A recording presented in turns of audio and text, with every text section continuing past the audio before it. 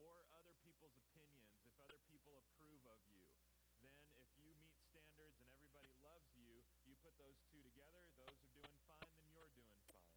And it's easy for us then to think that God operates on the same method, that if we meet all the right standards and we please all the right people, then he will see us in a favorable light. But that's a lie.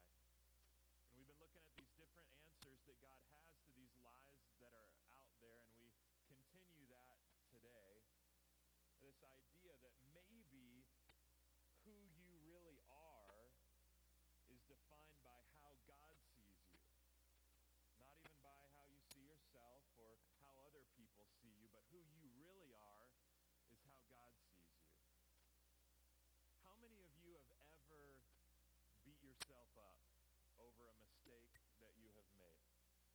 How many of you ever felt bad about that, or that's really hung with you for a while? Some failure, some sin, some mistake.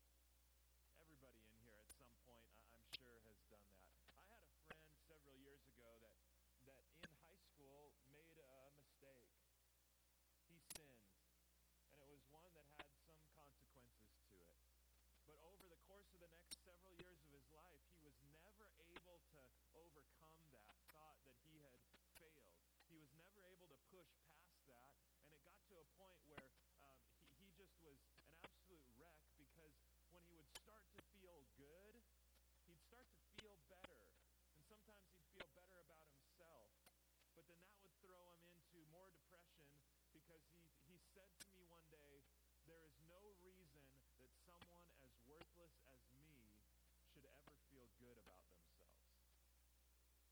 And in that moment, I realized that he had bought into a lie that is out there. And this lie says that if you have failed, then you are unworthy of love and you deserve to be punished. If you fail, you are unworthy of love and deserve to be punished. That's a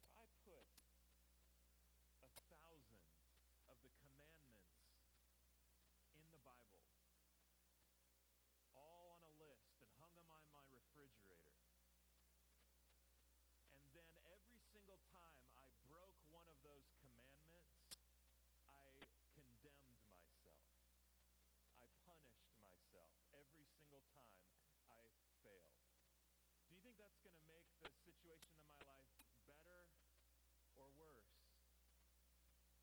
If every time I fail, I punish myself, this is not going to make things better. And it's going to be so difficult for me to walk through my life thinking that I'm worth anything because I'm just waiting to fail again so that I can beat myself up. And if I punish myself or if I punish other people for making me screw up, then maybe I'll be okay. How do we move out of this lie that says if I failed, I'm unworthy of love and need to be punished? How do we move from being people of condemnation to being people of compassion? Look at this amazing passage in Scripture. If you've got your Bible, open up to the book of John. Matthew, Mark, Luke, and John, New Testament. John chapter 8 is where we're headed.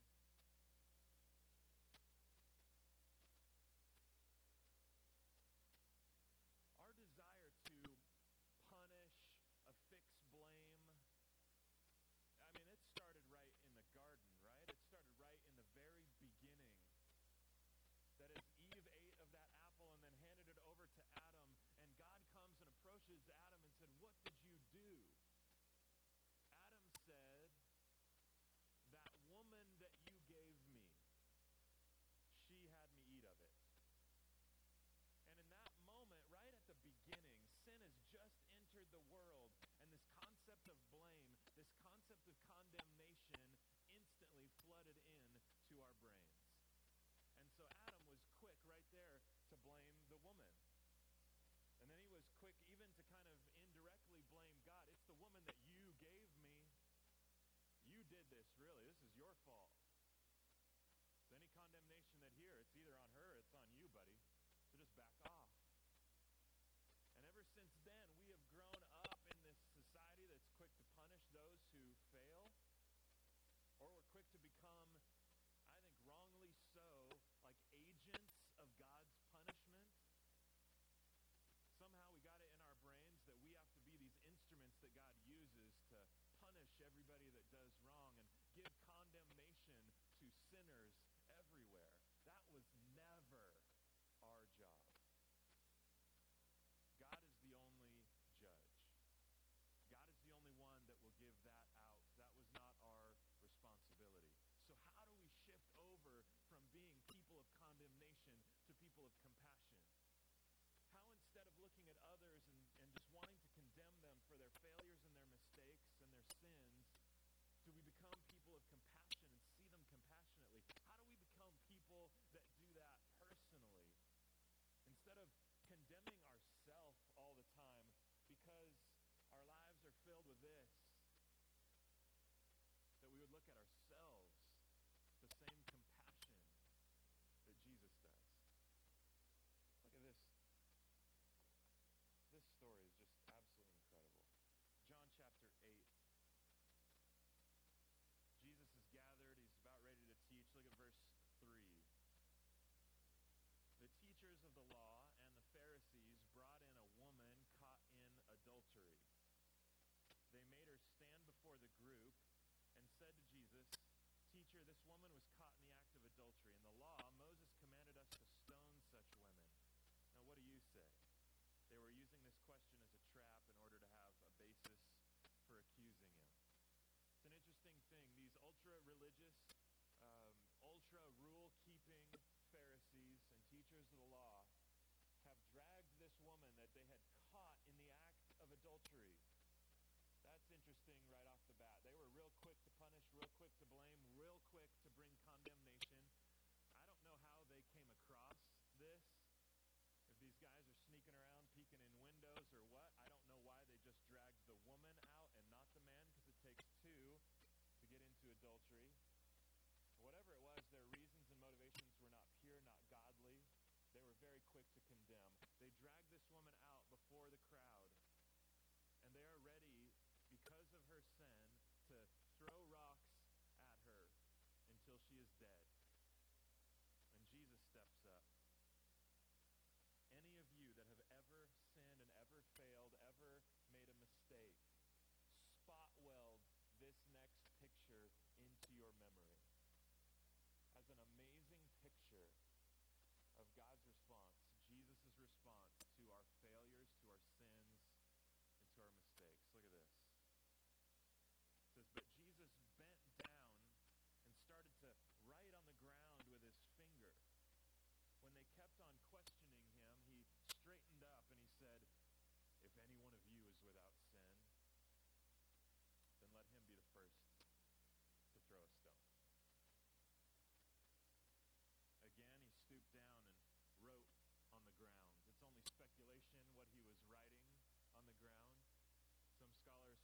speculate that he was writing Old Testament verses that they would have been familiar with about condemnation and God being the only judge.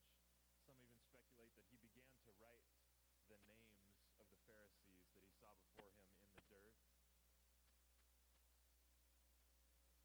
But he said, if anybody here is sinless, then go ahead and throw a stone. If anybody here has never failed, go ahead and throw a rock. If anybody here has never ever made a mistake, then you can go ahead and start throwing. Verse 9, at this, those who heard began to go away one at a time, the older ones first, until only Jesus was left with the woman still standing there. The oldest ones first. I don't know if they had more wisdom or they had more sins racked up, more failures. But they start dropping the rocks, and pretty soon nobody's left. It's Jesus and the woman. In the midst of your worst mistake, in the midst of your most humiliating, sinful experience, you got to know here today that Jesus would still stand up for you. Look at his response. Verse 10, Jesus straightened up and asked her, woman, where are they? Has no one condemned you? No one, sir, she said. Then neither do I condemn you, Jesus declared. Go now and leave your life of sin. He was not soft on sin, but he was incredibly compassionate to her. He was not about ready to bring condemnation to her, to bring punishment to her, to bring blame to her, because in this moment, he needed to lay a groundwork for us 2,000 years later to prove that if you fail, it doesn't mean that you are unacceptable to God. It doesn't mean that you deserve to be punished. The night before Jesus was crucified, he goes away to a garden and he begins to pray because he knows what is to come the next day. And he is stressed about it. And he begins to pray to the Father, Father, take this cup from me. And the cup that he is referring to there is the cup that represents the wrath of God poured out on his hatred for all sin. It represents the punishment, the blame, the condemnation that must go out for all failure and all sin. And so when Jesus says, take this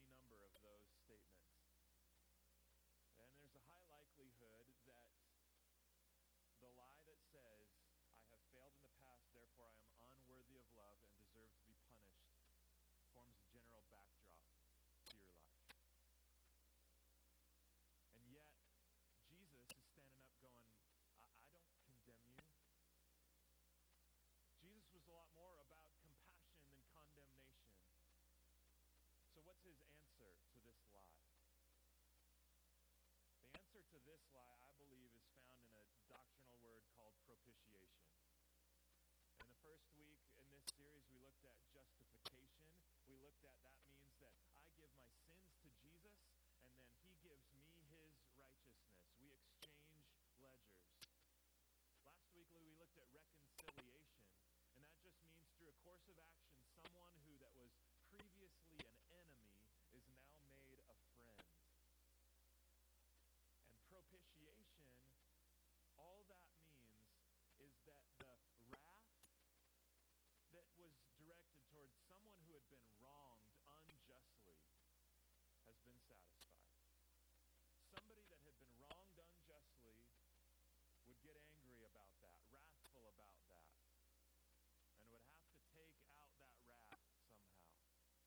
Propitiation says that the wrath that was directed towards someone has totally been taken care of. It's totally been satisfied.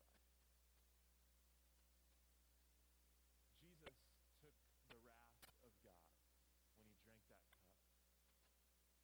Any wrath, any punishment, any condemnation that needed to go out for your mistakes or your sins or your failures has already taken place to the full extent.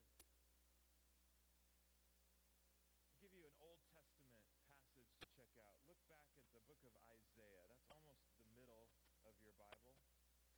Isaiah chapter 53. And you'll get a picture here of this concept of propitiation. It's just the wrath that was due has been satisfied and turned away. Now this passage is one of the most amazing passages, I think, in Scripture, and it's a prophecy. It's a prediction about what Jesus would do for us hundreds of years before Jesus even walked the earth. It's amazing how accurate it turned out to be. Isaiah chapter 53, look at verse 4. This is speaking about the Messiah that would come. This is speaking about Jesus. It says, "Surely he took up our infirmities and carried our sorrows. Yet we considered him stricken by God, smitten by him, and afflicted. But he was pierced for our transgressions. He was crushed for our iniquities. The punishment that brought us peace, the punishment that brought us peace was upon him, and by his wounds we are healed. We are all like sheep, have gone astray. Each of us has turned to his own way, and the Lord has laid on him, Jesus, the iniquity of us all." Any punishment that needed to go out for your sin has already been satisfied. Jesus was sent to propitiate, or to turn away, to satisfy that wrath, to satisfy that punishment, to satisfy that condemnation of this perfect, holy God who can't stand sin. He can't tolerate it. And he has to punish it. But instead of you taking that punishment, instead of you continually having to condemn yourself or punish yourself or never forgive yourself, instead of you having to be harsh and condemning to other people who fail and sin, Jesus became that punishment to bring you peace. A New Testament example. Flip almost to the end of your Bible to the book of 1 John. 1 John chapter 4. This is the New Testament perspective on propitiation, New Testament perspective on the wrath that was due has been satisfied. 1 John chapter 4, look at verse 9.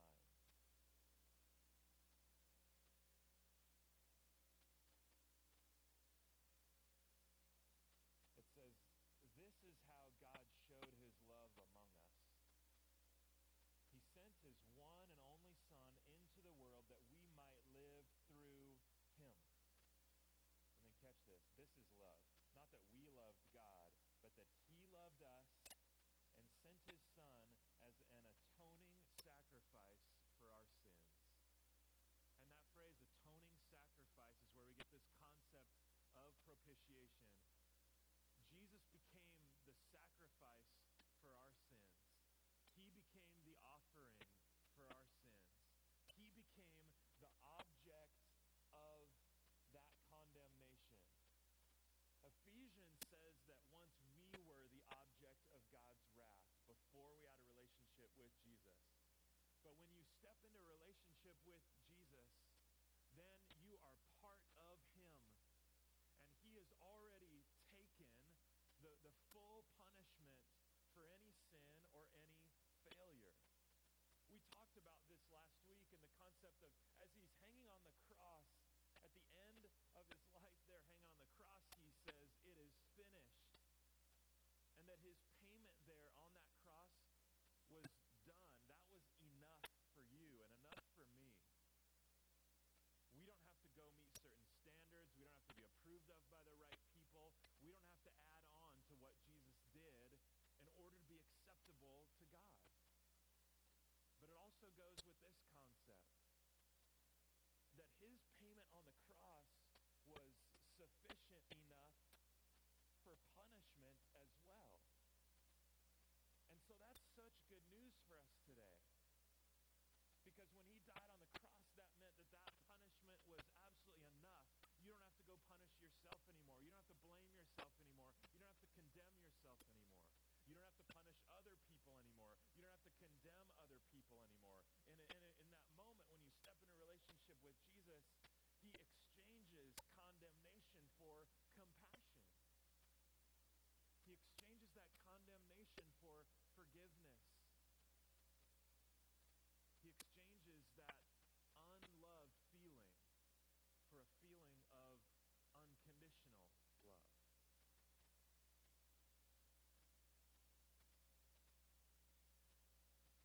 Talked about this before, but it's a little bit like this.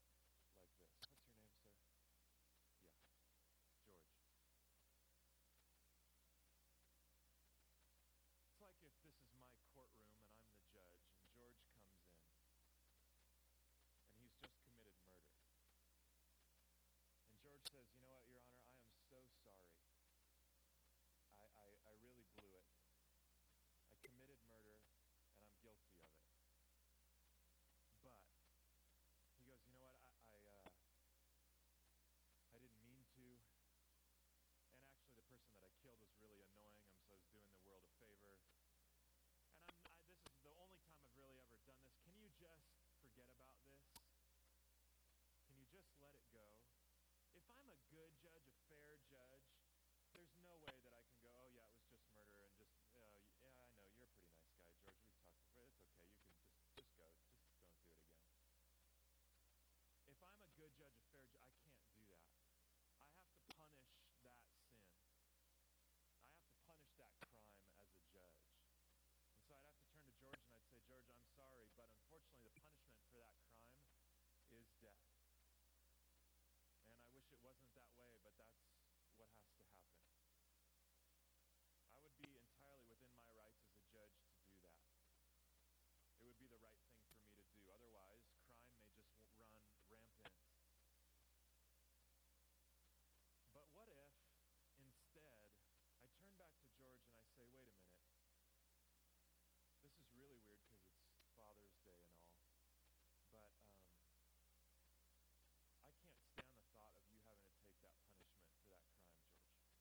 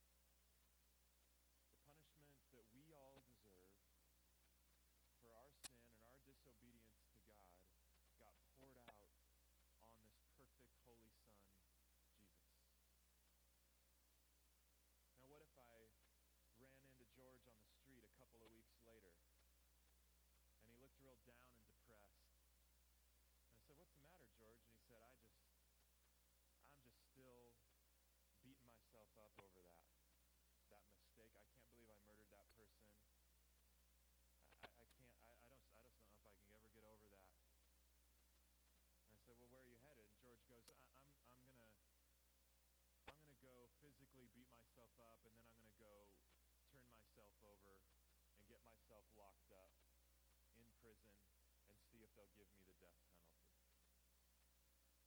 Do you know how that would make me feel? I'd say, George, you're an idiot. Because, George, do you remember just a couple weeks ago, I gave you my son so that you could go free. Any punishment that needed to happen ended up on my son. So how dare you continue to punish yourself when I took care of it? You're free from that. And every single one of you in here that are continuing to bear